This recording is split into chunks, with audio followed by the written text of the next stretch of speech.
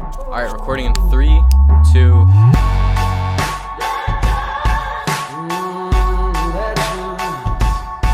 What's going on, guys? Welcome back to episode number 19 of Strike Sessions. Today we're going over the best tips for building and operating a group YouTube channel. Let's get into it. So a huge part of having a group-run YouTube channel is commitment. A lot of people seem to be making groups, or I don't know what to call them other than groups, YouTube groups of people copying Team 10 a little bit, but it feels like they're making this happen strictly for a profit, because I don't actually see them doing anything with, like, you know, creatively, like with the group.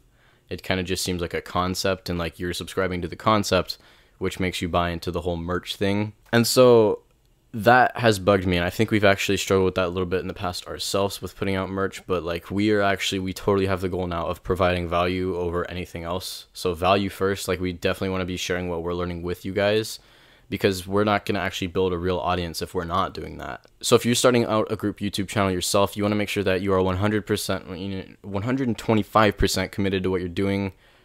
And if you're putting in that much, chances are you're going to be successful, because, you know, if everyone's putting in 125%, that's way over the bar in terms of like what you actually need to be successful. So, you know, with that being said, you basically just want to carry each other to the finish line. Second tip for running a group YouTube channel / social media group is your schedules need to align. You know, 3 of you guys can't be having soccer practice every Tuesday, and because of that, you guys aren't getting your daily podcast or whatever you have going on. You have to be sure. This kind of goes hand in hand with the commitment thing. You can't kind of want to do it on the side. You know, maybe you do, and maybe that's all you care about, and, you know, you're not looking to get, you know, a lot of followers. But like, if you really want to be successful in this game, you have to be aligning with other people, you know, other people's schedules who you're involved with. So you can't sometimes get on, you can't sometimes, you know, be making stuff. You have to always be making stuff. You have to be prioritizing it more than not, I would say. And, you know, that goes hand in hand with the commitment thing. You also want to be sharing ideas and, you know, opinions, and you don't want to have one person be like leading the pack, if that makes sense. I hope that makes sense. You want to have your creative ideas and perspectives on how things should work shared throughout the group. You don't want to have one person carrying people more than the other. That ties into what I was saying earlier. If you got one person doing everything and all the work, then that means that everybody else in the group is kind of just there for clout.